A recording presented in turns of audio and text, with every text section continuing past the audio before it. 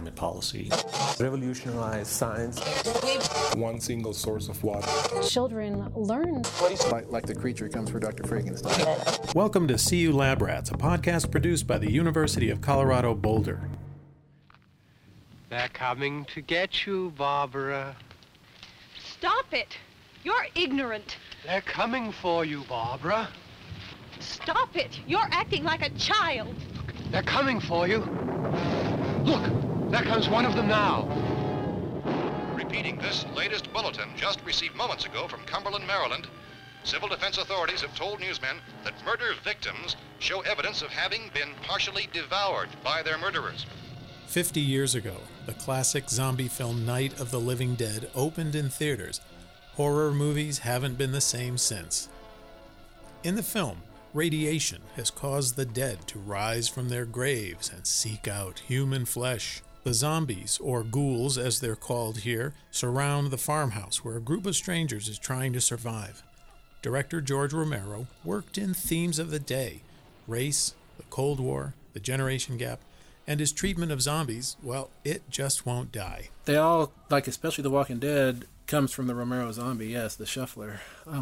And yes, that is the seed of everything we've got now, zombie-wise, for sure. Even the fast zombies, they are kind of a response to the slow zombies. So you can say they came from Romero just as well. That's author and CU Boulder English professor Stephen Graham Jones, our resident expert on all things gory. He knows a scary amount about zombies. What Night of the Living Dead gave the zombie was flesh-eating, contagiousness, infectiousness, and a decomposed form, decomposition, which are four things the zombie didn't have. Before that, we had been firmly in the voodoo zombie era, or what we call the Haitian zombie era, which, starts back in about 1929 with a guy named William T. Seabrook, his book, The Magic Island.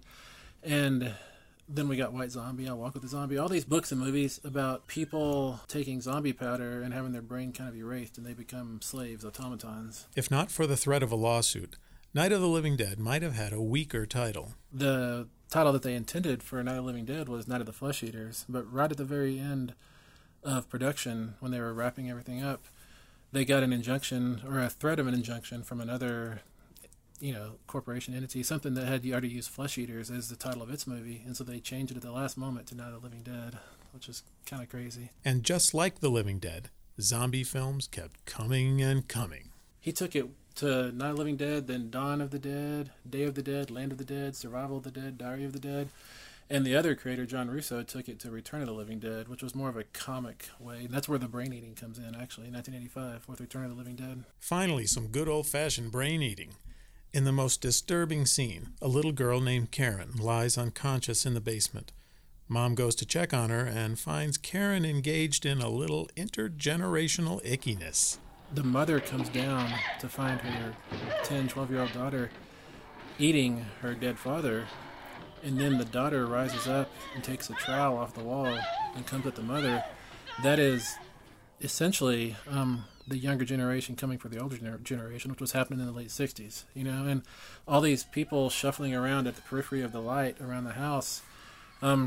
There was a big concern at the time of the youth taken to the streets, and so it was encapsulating and expressing and rendering the fears that were current in 1968, in the late 60s, and that went on into the 70s as well. Night of the Living Dead was ahead of its time on race, too, casting Dwayne Jones in the lead role. It puts a black man at the center of it, which I think is amazing. It was just written for whatever best actor came in. It turned out the actor who auditioned best was a black man. Now, you get the hell down in the cellar.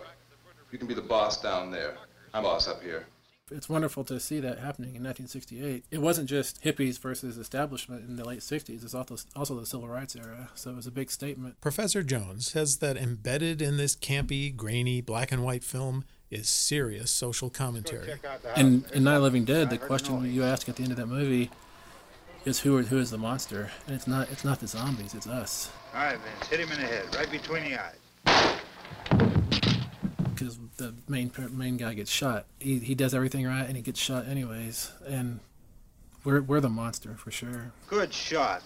Okay, he's dead. Let's go get him. That's another one for the fire.